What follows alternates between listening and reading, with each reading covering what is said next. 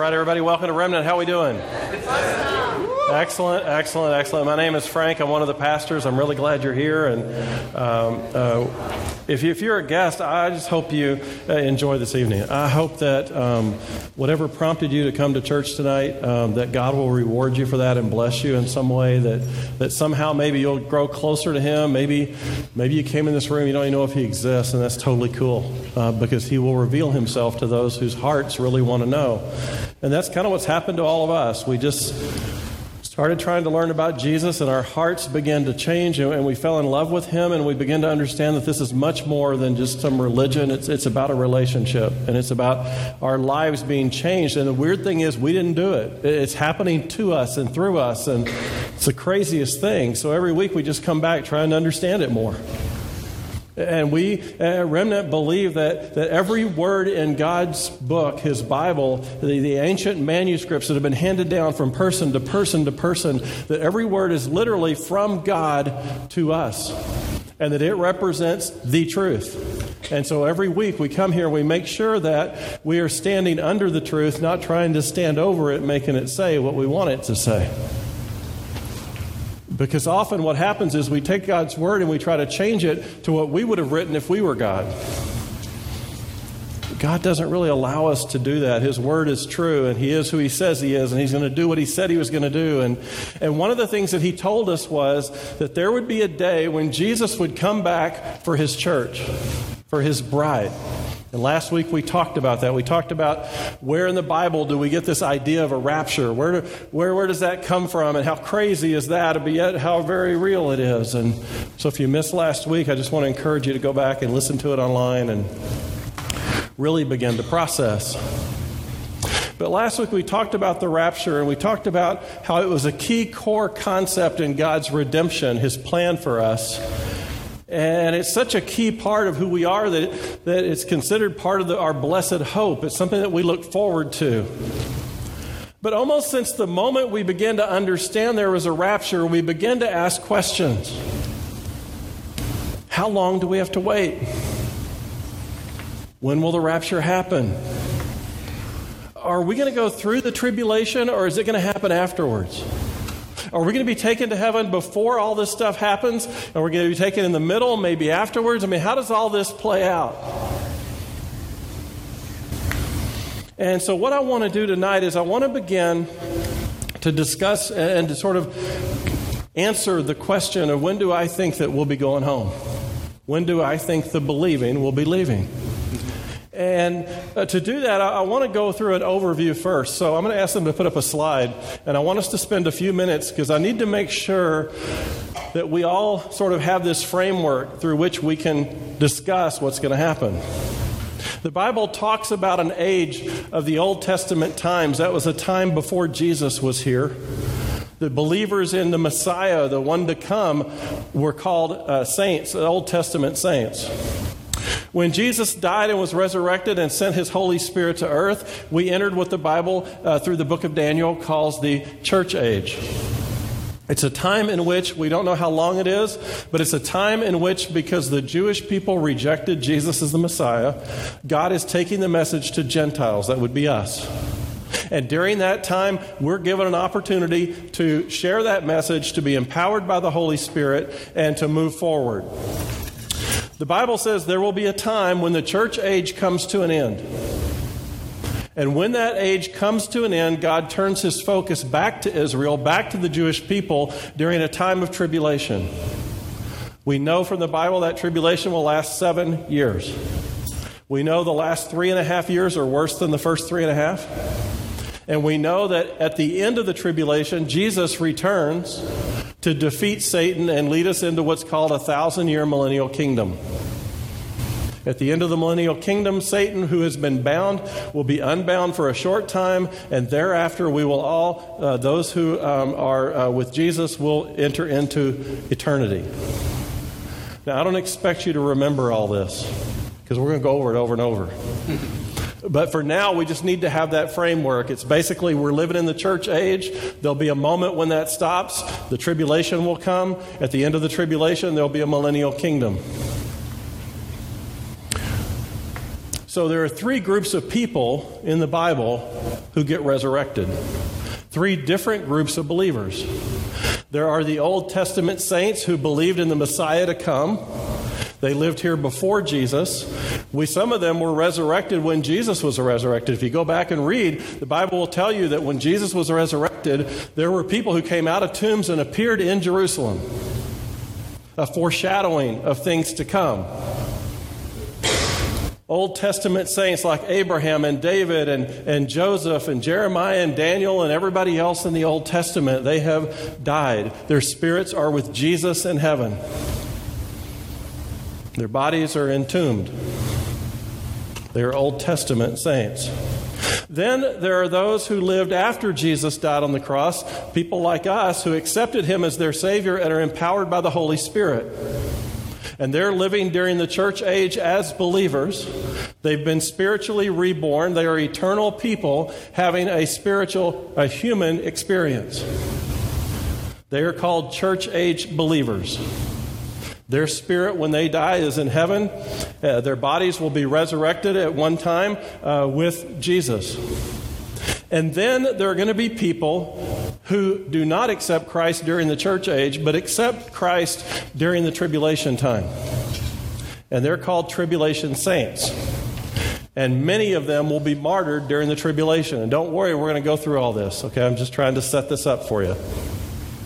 Now, it's important to understand that the moment we die as believers, our soul is instantly in heaven with Jesus.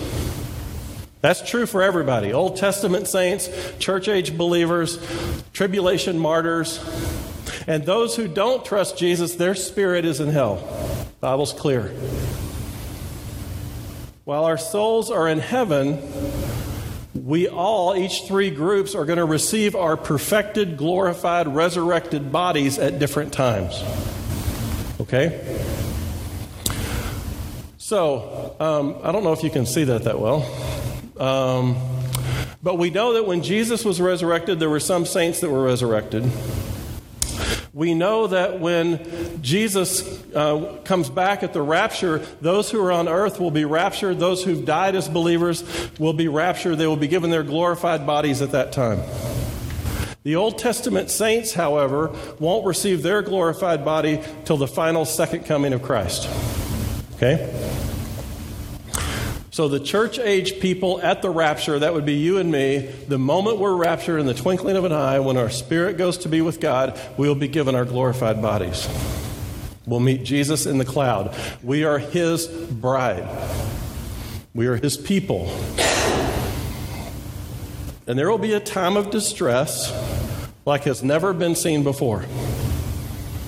And at that time, the Bible tells us in Daniel that every person whose name is written in the book, that those who are asleep in the dirt, they will rise when Jesus comes back. Those Old Testament saints, they will come back and they will receive their body at that time. At the end of the tribulation, we'll enter what's called a millennial kingdom. And we're going to go into that in great detail later. The millennial kingdom will be the home for all believers of all time. Everybody will be there. You won't have to ask David what he thought. He'll be there. You go talk to him. It'll be incredible.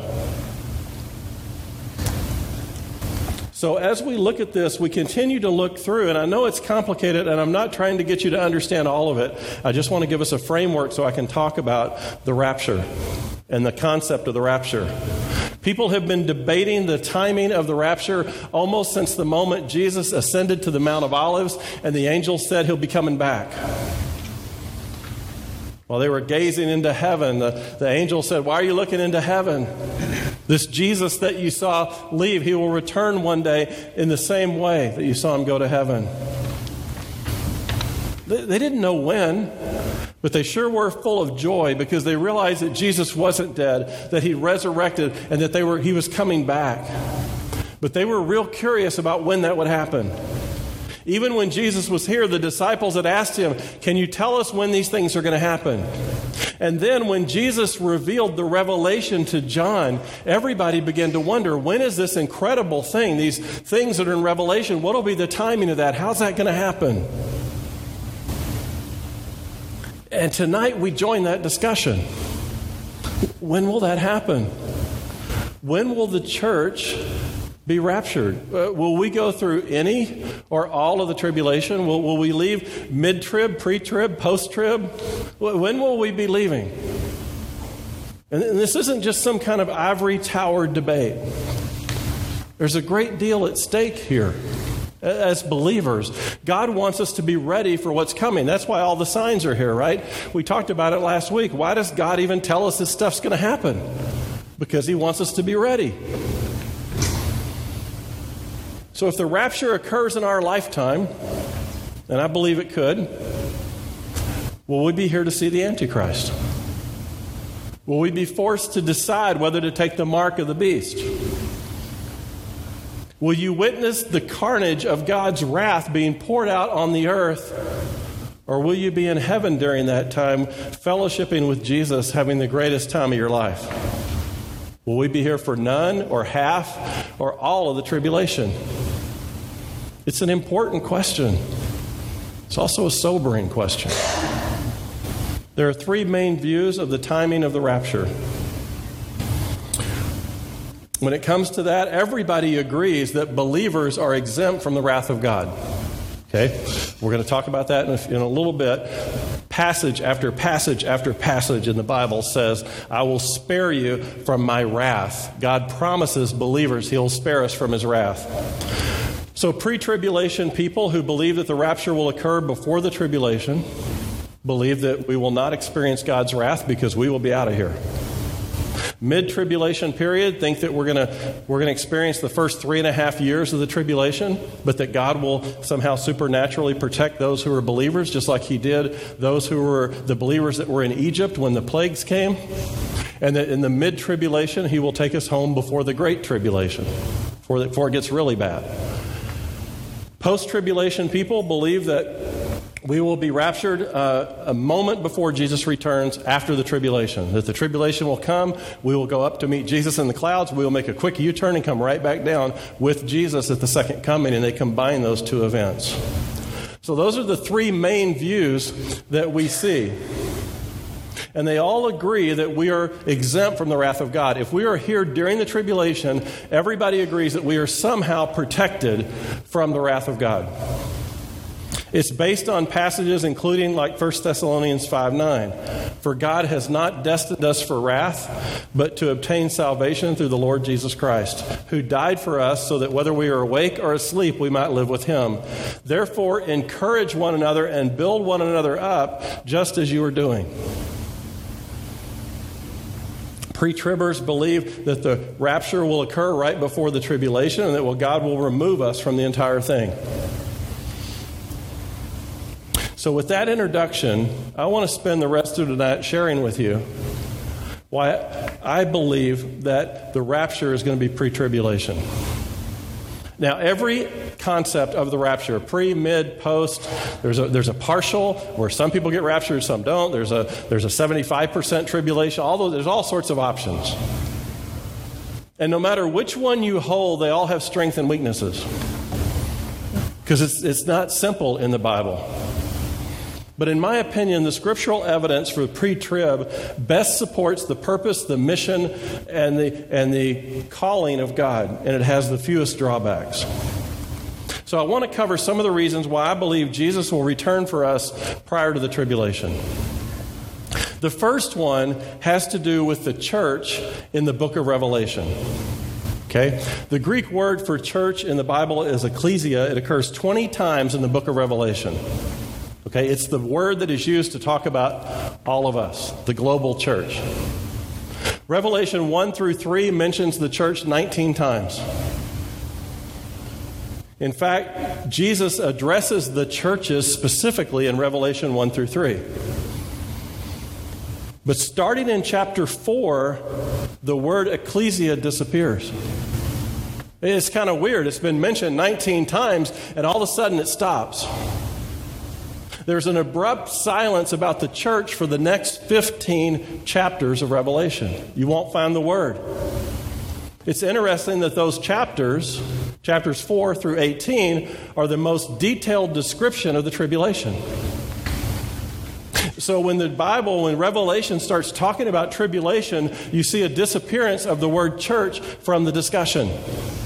The Apostle John is lifted up to heaven, and he's transported into the future where he sees visions of the end of days. For 15 chapters, John watches and describes everything that he sees on earth during that time. Odd, right?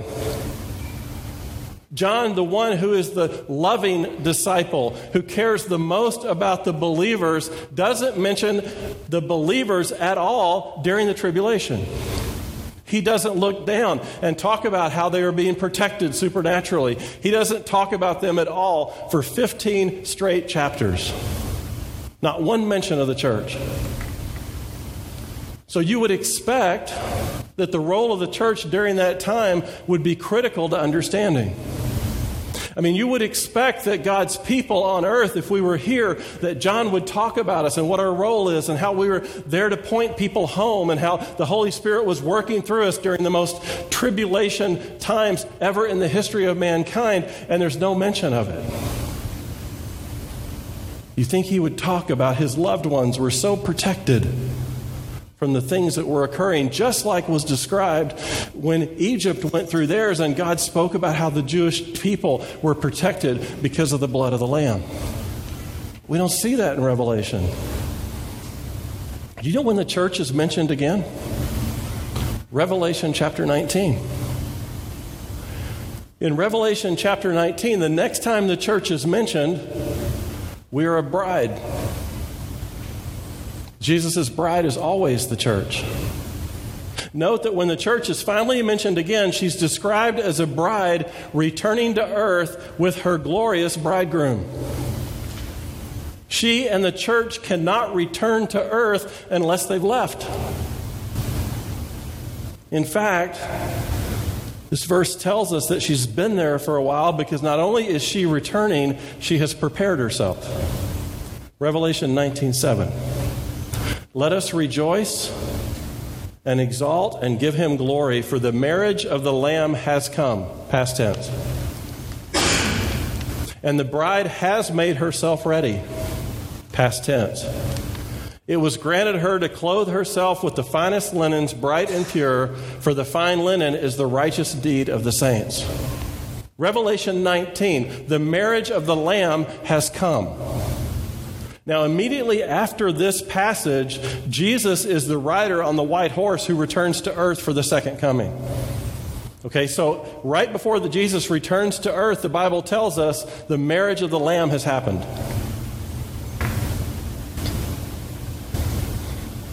I've never seen a marriage yet that went very well if the bride wasn't there.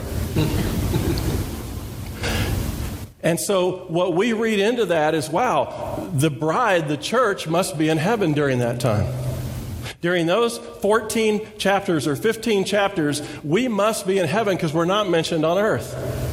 And somehow, by the time we are mentioned, we've been prepared for the wedding, and we have a groom, and we are the bride, and now we're returning to earth with our groom for the end time, for Jesus' final return. So let's talk about what the Bible indicates that we'll be doing while the tribulation is going on once we're raptured to heaven. The Bible tells us that the first event after the raptured church will participate in a judgment by God. That the moment we're raptured, we will be in front of the throne of God and we will receive a judgment. It's called the judgment of the just. And it's a judgment where we will be given rewards for the things that we've done.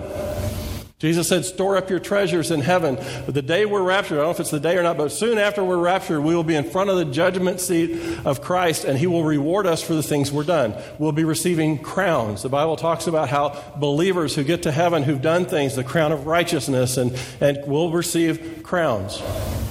We will be judged by God because of the blood of Jesus as righteous, as justified. We will be given, we'll already have our glorified bodies, we'll be given white linen to signify that we are now pure. We are the bride of Christ. The second event is the marriage supper of the Lamb. The feast celebrates the union, the marriage of Christ's bride, his church, with Jesus himself. And then the third event is that we will prepare ourselves to return with him to earth to defeat Satan. That event is called the second coming. So how has she prepared herself? How has the bride prepared herself? Well, she's clothed in the righteous deeds of the saints. Notice that those clothes were granted to her. The Bible says they were rewarded to her, suggesting that she has already faced judgment and her deeds are now determined as righteous. So she has been given the righteous clothes by God. She is, because of that, able to marry the holy groom. She's wearing the righteous deeds of the saints. This implies the church has not only been in heaven with Jesus during the tribulation, but that they're there long enough to have their deeds evaluated, to receive a clothing of white linen, and to be prepared to be married, to go through the marriage supper, the wedding, and to return to earth with Jesus as his army. So beginning in Revelation chapter 4, as the seals are broken and the trumpets and the bowls are poured out on God's wrath, there is no mention of followers of Jesus on earth. And when the tribulation is over, Jesus returns with his bride. Again, it's very difficult to return with somebody who hasn't come to you. And I believe the church is not mentioned during the tribulation because we are raptured prior to it. While the tribulation is going on here, we will be getting our glorified bodies. We'll be getting the clothes of righteousness. We'll be receiving our crown. We'll sit through the judgment seat of Christ. And we will be ready and able to return with our groom to earth to defeat Satan. Now, to be fair, while there's no mention of the global church, ecclesia, during those chapters, there is mention in those chapters of saints. They're called tribulation saints. And it's clear that those people who are tribulation saints come to know Jesus after the rapture. They become believers during the tribulation. It's going to happen. Many of our families will be those people because it's going to take the rapture to get them to actually realize what just happened. And once they do, then they're going to, I hope, have to believe. So if the church is not present on earth during the tribulation, is there any mention of us being in heaven during that time? I'm glad you asked. In Revelation, as the judgments are going on between chapter 4 and chapter 19, we see repetitively the mention of 24 elders at the throne of Jesus. And I believe the 24 elders mentioned 12 times in Revelation 4 through 19 represent the church in heaven during the tribulation. These 24 elders are pictured by John. They are already in heaven. They have been judged. They have been rewarded, and they have been enthroned.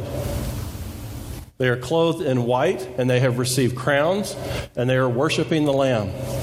Revelation 4:4. Around the throne were 24 elders, and seated on the thrones were 24 elders clothed in white garments with golden crowns on their head. Revelation 4:10. The 24 elders fall down before him who is seated on the throne and worship him who lives forever and ever, and they cast their crowns before the throne, saying, "Worthy are you, O Lord and God, to receive glory and honor and power, for you created all things, and by your will they existed and were created." So who are these 24 elders? And where did they come from? People over the years have speculated that it's one of four groups. Maybe they're angels. Maybe the 24 elders represent the nation of Israel. Maybe the 24 elders represent all believers of all time. Or maybe those 24 elders represent the raptured church. Let me share with you why I believe they are representing the church. I believe the 24 elders who are at the throne of God during the tribulation time are our representatives of the church that's been raptured. The first thing is they're called elders. The word is presbyteros. In fact, children often joke that only 24 Presbyterians are going to get to heaven. But the word is presbyteros. It's a word that is used in the New Testament to define and represent those who are to represent the church before God. That's why churches have elders. So in Revelation, we find a description of elders who are already enthroned, crowned, dressed in righteousness, dressed in the linens of white. And in addition to their title, I think there's several other reasons why they represent the church. The second is their number. There are 24 of them. The Levitical priesthood in the Old Testament, those priests who were assigned to the temple, there were over 1,000 of them who were priests who had work in the temple over their lifetime. Everybody born in the tribe, the Leviticus, was in the temple serving at some point. Since not all of them could be in the temple at the same time, the priesthood was divided into 24 groups who served into the temple on a rotating basis. Every day in the temple of God on earth, there were 24 elders who were representing all the people in front of the throne of Christ. They were in the temple and they were worshiping. And the other thing that's interesting is that in the temple on earth, they were never enthroned. They were only allowed to stand. They were busy all the time trying to take the sacrifices, trying to make the altar, the incense. They were never sitting still. There were 20 of them moving all the time, 24. And now we find 24 elders who are in heaven before the throne, and they're seated, just like Jesus was. And they have received crowns of righteousness. The third thing, and the third reason I believe they represent the church, is their position. They're on thrones. Christ promised that the church would be enthroned in heaven. Revelation 3:19. Behold, I stand at the door and knock. If anyone hears my voice and opens the door, I will come into him and eat with him and he with me.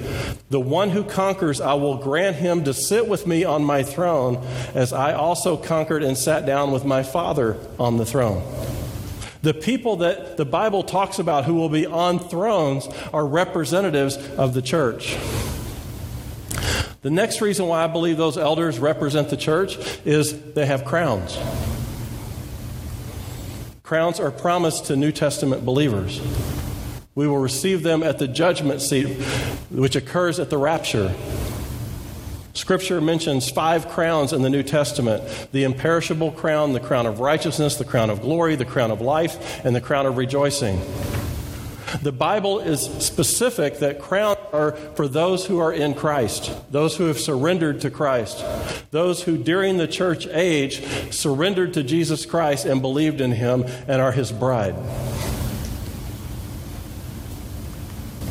And from a pre-tribulation perspective, the Old Testament saints haven't been resurrected yet. They'll be resurrected at the second coming. So we begin to ask, who could these people be? Who could these 24 people represent? They're going to have glorified bodies. They're going to be enthroned. They're going to be wearing white to represent righteousness through Christ. They are going to receive crowns for what they've done. In fact, they're going to throw their crowns down in front of the throne of Jesus, because truthfully, whatever we do on earth here is nothing compared to what he's already done. Amen. These 24 elders have received their crowns. They're not angels. Angels never receive crowns. Not the Old Testament saints, and they're not the Jewish nation of Israel. The other reason is their clothing. It's the white clothing. Elders are wearing the identical clothing of church-age believers. And they've received that clothing because they've been given crowns at the judgment seat. In addition, in Revelation, the Bible clearly distinguishes these 24 from angels. Revelation 5:11. Then I looked and I heard around the throne and the living creatures and the elders and the voice of many angels, saying with a loud voice, "Worthy is the Lamb." So to sum it up, the reason I believe that we are raptured pre-trib, the very first reason is there's no mention of us here on earth during the chapters of the tribulation, but I do believe there's mention of the church, the bride, the wedding, all those things before Jesus returns, and the bride has to be there if that's going to happen. The next reason I believe in a pre-tribulation rapture is what I've called the rapture versus the return. The New Testament describes 2 facets of the second coming of Christ. In the first action, he will come for his church to escort her to his Father's house. just like a Jewish wedding ceremony. The groom comes after he's made the room. He comes and gets the bride. There's a great celebration, and he takes her to the Father's house.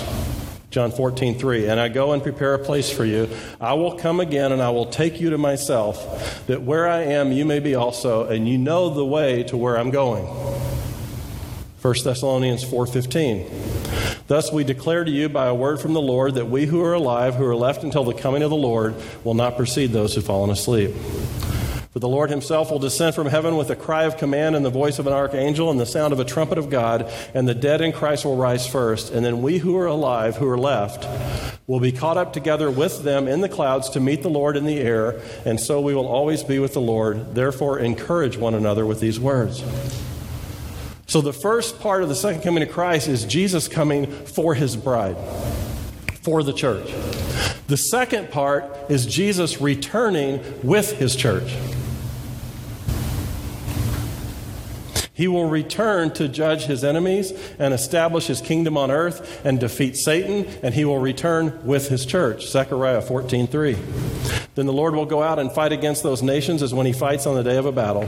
On that day his feet shall stand on the Mount of Olives and lies before Jerusalem on the east, and the Mount of Olives will be split in two from east to west, so that one half of the mount will move north and the other half southward. Jesus will physically return to earth. 1 Thessalonians 3:12, and may the Lord make you increase and abound in love for one another and for all, as we do for you, so that he may establish your hearts blameless in holiness before our God and Father at the coming of our Lord Jesus with all his saints. And I, along with many, many others, believe that the second coming of Christ is divided into two different events that are separated in time. The first stage is the rapture, when Jesus comes for his church. It could happen at any time, and it is without any sign. It could happen before we finish. 1 Thessalonians 1:9, for they themselves report concerning us the kind of reception we had among you, and how you turned to God from idols and served the living and true God, and to wait for his Son from heaven, whom he raised from the dead, Jesus, who delivers us from the wrath to come. The Bible's very clear. The rapture is going to happen. Jesus is going to come get us. We are going to meet him in the clouds, and he is going to protect us from the wrath to come. We wait for Jesus to come get us. The second coming will be preceded by all kinds of signs. The entire tribulation period is full of all kinds of signs. We've been talking about them. And the same event can't be both signless and full of signs. So what happens is the second coming of Christ is in two stages. Let me just make sure it's really clear to you what's the difference between these two stages. In the rapture, Christ comes in the air. At his return, he comes to earth. At the rapture, Christ comes for his saints. At the return, he comes with his saints. At the rapture, believers depart the earth. At the return, unbelievers are taken away from the earth.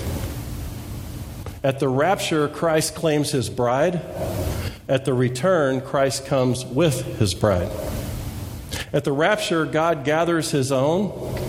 At the return, angels gather the elect. At the rapture, Christ comes to reward. At the return, Christ comes to judge. Rapture is not mentioned in the Old Testament. It is a new revelation. We talked about that a couple weeks ago. Return is talked about in the Old Testament over and over and over, that the Messiah would come one day. Rapture is a time of blessing and comfort. Return is a time of destruction and judgment. Rapture involves church-age believers only. The return involves Israel and all the Gentile nations. Rapture will occur in a moment, in the blink of an eye. And only his own will see him. So when we're raptured, we're the only ones that will see him. At his return, everybody will see him. It'll be evident from the east to the west. Nobody on earth will not know that he has returned. In the rapture, Christ is described as coming as a bright morning star. In the return, he comes as the Son of Righteousness. So clearly, the rapture and the return are two different events that are separated by time. For those who believe in a pre-tribulation rapture, his rapture could occur at any moment. It is imminent. He comes because he wants to protect his bride, his church, from the wrath that is to come. So I believe in a pre-trib rapture because of the way the church is mentioned in Revelation, and also because of the rapture and the return and the difference between the two. Another reason I believe in a pre-trib rapture is that we are exempt from divine wrath. Before we consider that, we have to ask ourselves, what's the purpose of the tribulation? Why is there a tribulation? What's the purpose? The reason God takes mankind through the tribulation is twofold. One, to show Israel that he really is the true Messiah and to give them a chance to repent and turn back to him as a nation. Second, is to pour out his wrath on sin and destroy Satan, and to bring justice to the world. The tribulation is not about Gentiles. Our time will be over. The tribulation is about the Jewish nation, recognizing that Jesus is the Messiah. The tribulation is about God protecting and bringing 144,000 Jewish people, men, to be witnesses to proclaim the truth to the Jewish nation, who will also be associated with two witnesses who will have supernatural ability to do that. The focus of the tribulation is Jerusalem. The focus of the tribulation is the Jewish people. The focus is to get them to turn back to Jesus and to turn away from the Antichrist. Jeremiah 36. Why has every face turned pale? Alas, the day is so great there is none like it. It is a time of distress for Jacob, that's Israel.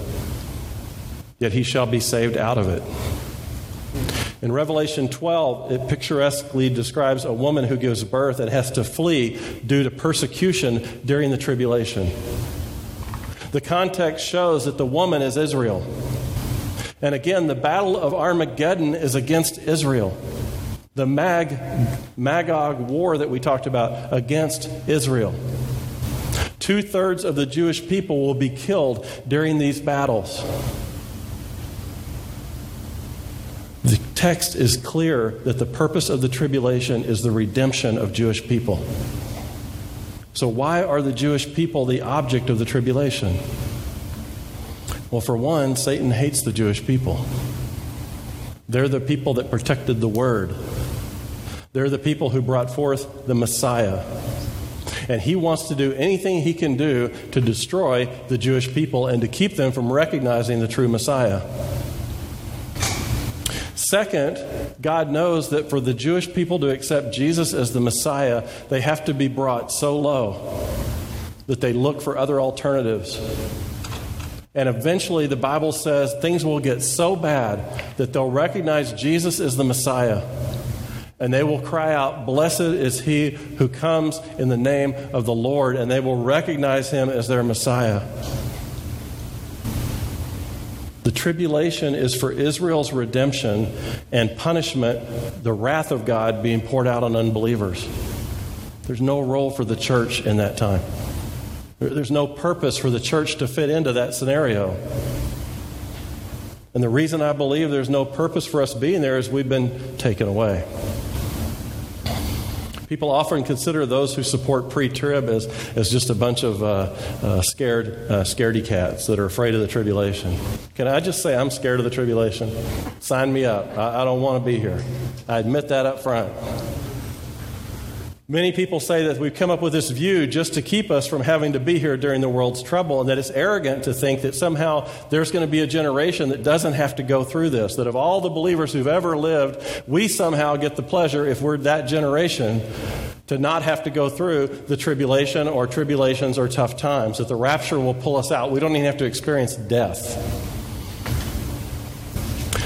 But the reason I support it is it's the best view from the stand of Scripture. First of all, nobody on this planet escapes a form of tribulation and trials during their lifetime. But the Bible distinguishes the difference between our tribulations and the tribulation. Jesus says it'll be like nothing we've ever seen before. He's very specific about it. We all suffer things in our lives, and sometimes they're the result of Satan's influence in our world. But the tribulation that comes at end times is straight from God. And it is the wrath of God being poured out as a righteous, holy God against sin. It's God's wrath being poured out on an unbelieving world that is continuing to stiff-arm him, even though he keeps revealing himself over and over and begging them to come home.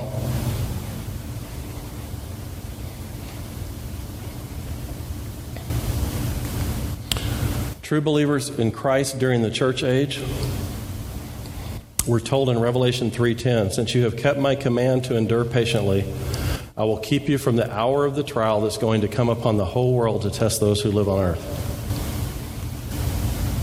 Paul says in 1 Thessalonians 1:10, and to wait for his Son from heaven, who he raised from the dead, Jesus, who rescues us from the coming wrath. In 1 Thessalonians, he says, God did not appoint us to suffer wrath, but to receive salvation through the Lord Jesus Christ. Romans 5:9 says, since we have been justified by his blood, how much more shall we be saved from God's wrath through him? Ephesians 5:6, let no one deceive you with empty words, for because of such things, God's wrath comes on those who are disobedient. It is clear in Scripture that God's wrath is not for his church. It doesn't make sense if you think about it. It doesn't make sense that God's people would need to endure his wrath. Part of what salvation means is that Jesus came to the cross to save us from his wrath.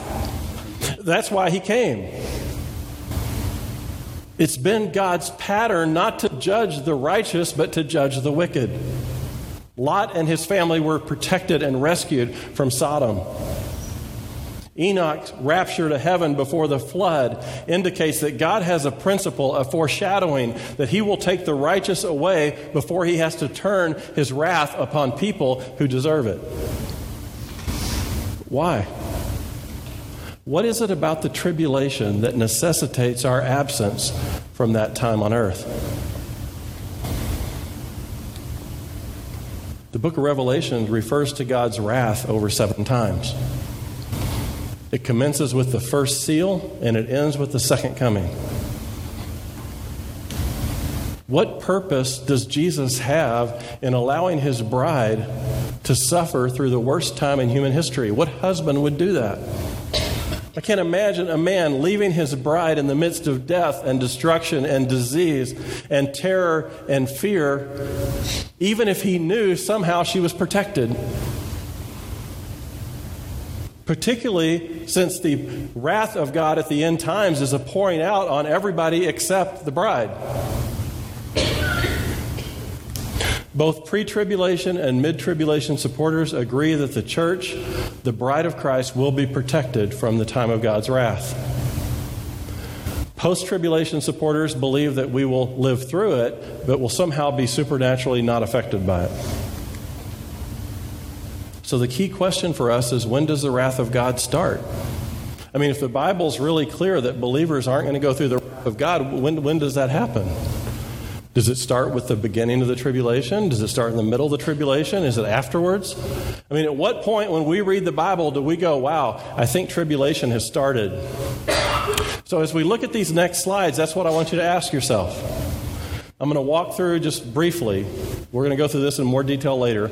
But I want you to ask yourself, the question I want you to answer this time is, when do I think people on earth will understand that the tribulation has started? Okay? So the first thing that's going to happen, according to Revelation, are the 7 seal judgments. Okay, and in the 7 seal judgments, the white horse comes, that's the Antichrist, he will be revealed. The red horse comes, that's war. It's followed by the black horse, which is famine. Then it's followed by the pale horse with his pestilence of 1/4 of the world's population. Then there's the martyrdom of the saints, those who died during the tribulation. And then there are heavenly signs where the stars fall and the blood turns them. All kinds of things are happening around the world. Earthquakes and lightning, and the world is being shaken at its core. Those are the seal judgments. The Bible then says after the seal judgments, there will be the trumpet judgments. 1/3 of the trees are burned up with the first trumpet. 1/3 of the sea becomes blood. 1/3 of ships and people on the sea are destroyed. 1/3 of the water turns bitter. 1/3 of the sun and moon doesn't shine. Locusts are released. The 200 million man army comes. The kingdom of God is declared. The 7th trumpet. After the trumpet comes the bowl judgments. Sores afflict everybody who takes the mark of the beast. The sea turns to blood. Everything in the ocean dies. Rivers turn to blood. Mankind is scorched by the sun and blasphemes God.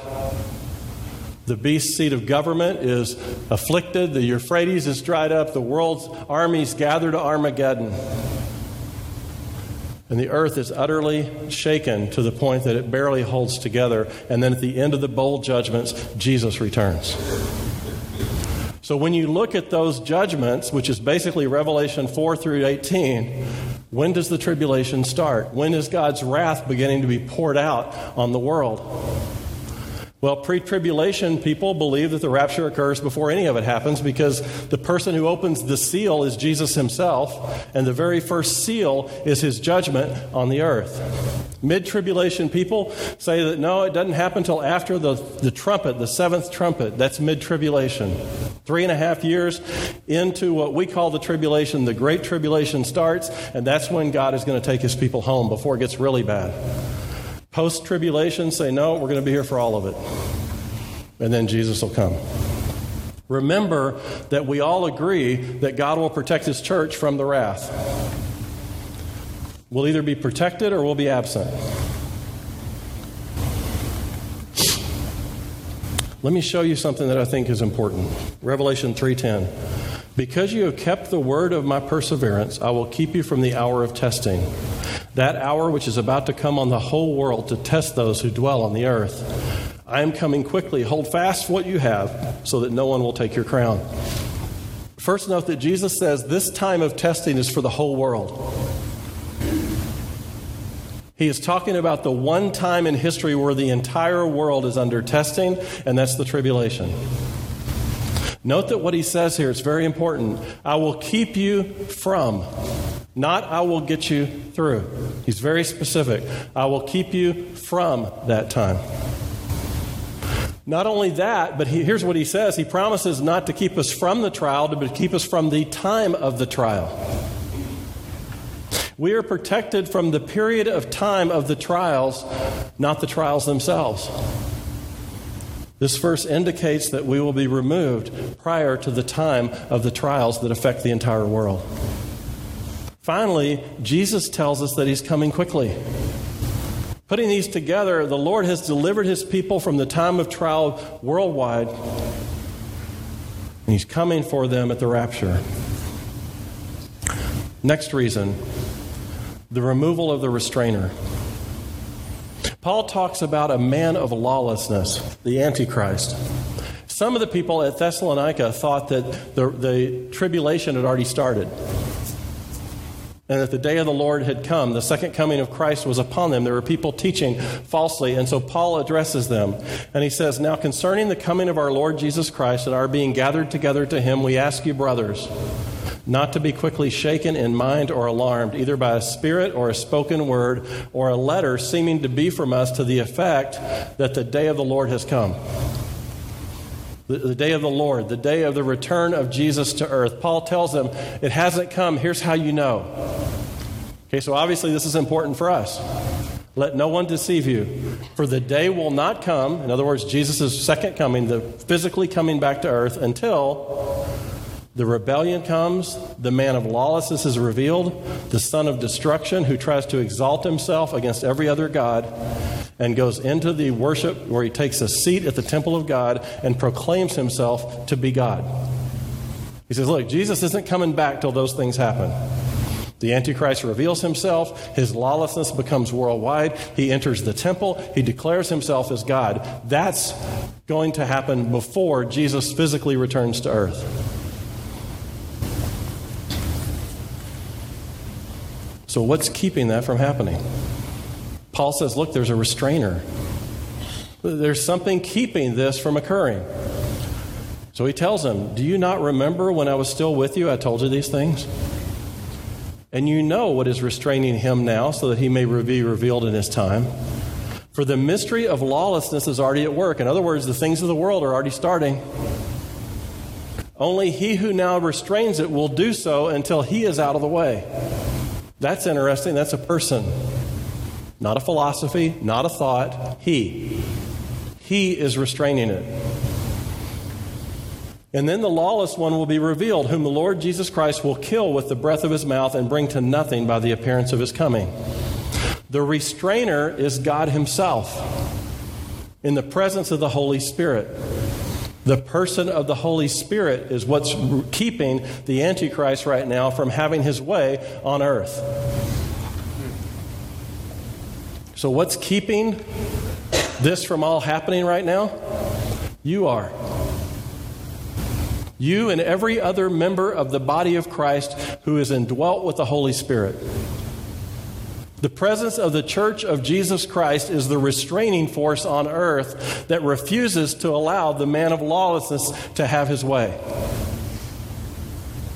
It's true that the Holy Spirit is the real restrainer, but the Holy Spirit indwells the believer, and the believer's body is the temple of the Spirit of God. Put all the believers in all the world together, the Holy Spirit indwelling within us, and we are a formidable restraining force for the things of evil. Only the Spirit of God is powerful enough to hold back and restrain the forces of evil. The rapture is going to change everything, though. When the rapture occurs, the Spirit-indwelled church and its restraining influence is going to be removed from the earth. That will release the world to sin like it's never sinned before. Christians who stand for civic righteousness and morality and the law will no longer be present exerting their influence. The church's salt and light will be extracted from the earth. And for a time at least, unsaved people will hold government offices, and Satan will be able to put his plan in force across the world because of that. Evil will erupt, and it will expand unchecked beyond anything ever known in the human history. It'll be like the opening of a huge dam of sin. And the church of God no longer here to hold it back anymore. The world will be inundated with evil in an unimaginable scope and severity. However, when we are raptured and taken back to heaven, the Holy Spirit is not absent from the earth. He will be present working through the people that are here, the witnesses, the 144,000. He'll be revealing Christ to those Jewish people and to others who are now coming back to Christ. He'll be empowering people, but it'll be like a reverse of Pentecost. The Holy Spirit will not be indwelt in people during that tribulation time, but he will be active as he was in the Old Testament. The convicting, the drawing, the regenerating ministry of the Holy Spirit is essential for anyone when they're saved, and he will be present in that process. But Jesus said, I'm going to build my church, and the gates of hell will not prevail against my church. Amen. I don't believe Satan can have the influence that he wants to have if the church is here. Because Jesus has already told us the gates of hell can't prevail against us. In order for things to move forward in the end times, the church has to be absent. The Antichrist could never get his influence through the world if it's obvious who he is and what he's trying to do. He needs an audience that's not going to oppose him. And there will be no doubt during the tribulation that the gates of hell are being opened full force. Next reason why I believe in a pre-trib rapture is what's called imminency. Numerous passages in the New Testament speak of the unexpected and immediate, surprising return of Jesus for his church. I could go through them. There are dozens of them where Jesus says, I'm coming back. You better expect it. It's going to be like a thief in the night. The Lord is near. Our citizenship is in heaven, from which we eagerly await our Savior to come. Over and over and over, Jesus tells us it could be at any minute. The believers in Acts believed it could be at any moment. So much so that they quit working. They just started looking at the sky. And Paul had to tell them, look, if you don't work, you don't eat. Because while you're waiting for him to come back, there's work to be done. They thought it could happen at any minute. Other prophetic events don't have to take place before the rapture. Without warning, the rapture could occur at any moment. And if there are signs required for the rapture, then it's not imminent anymore. Think about this. I mean, if we say the rapture, for instance, is mid-trib, then certain things have to happen before the rapture. If we say the rapture occurs after the tribulation, then certain things have to happen before the rapture can occur. In fact, we can list them. There's 21 of them that we just read. Only the pre-trib position allows an imminent, any moment, signless return of Jesus Christ for his church. Only those who believe in a pre-trib rapture can honestly say Jesus could come back today. And more important, only they can live like it. Other views can't. The imminency of the rapture would fill us with hope and anticipation and motivation to godly living. It should move us to witness to people and to have a sense of urgency and to not store ourselves things up here for today, but to live for the future. It should allow us to use our resources for God's purposes instead of our own. It should make us study the Bible and pray and look for Jesus to come every day and to make sure the people around us know it. That's how Jesus wanted his church to live. But if we believe in a mid-trib or a post-trib rapture, we can just wait around till the Antichrist shows up. And then we can get serious as we get closer and closer because the signs will be obvious. It's imminency that I think is one of the strongest arguments for a pre-trib rapture. It's the only argument that keeps us ready. It keeps us on our toes, and it fits with what those in Acts believed, what Paul himself believed, and what others believed. The last reason why I believe is what's called the blessed hope. Paul described the rapture to the Thessalonians, and look at what he said. Encourage one another with these words.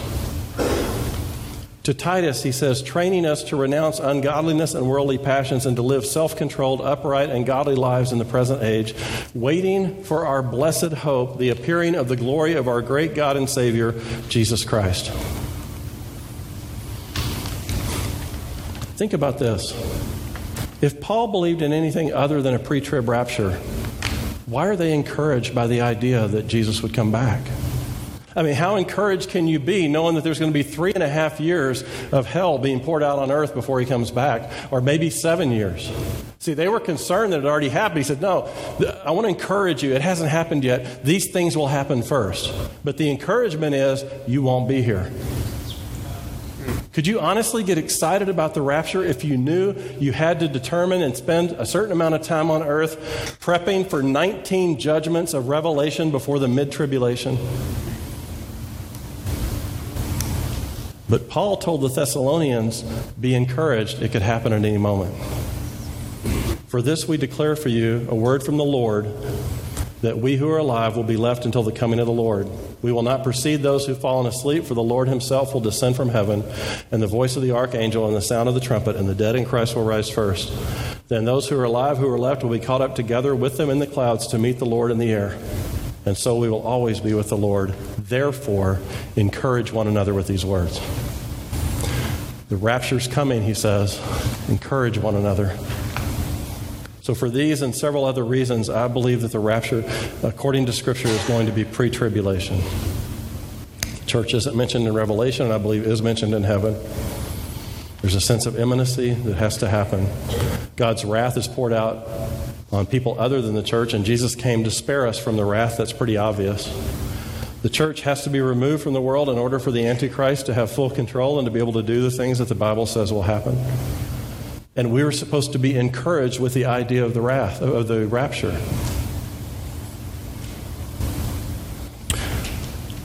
When I think about the urgency, the sense that it could happen at any day, it moves me to walk closer with Christ. It moves me to read the Bible. It moves me to have a sense of urgency and a motivation to witness for Him, to not put down deep roots here, but rather to realize that we're just not home yet, to not worry about my earthly tent, to have peace about today and tomorrow, and to keep my priorities straight.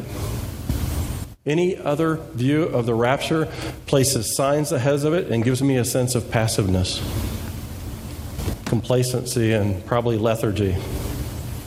If I'm mid-trib, I can wait for the Antichrist to declare himself in the temple of God, and then I'll know. If I'm post-trib, I can wait till I see Jesus in the clouds. those views don't align with the attitude and expectation of the early church in Acts or what Jesus describes himself. Paul instructed people to repetitively live and expect that return at any time.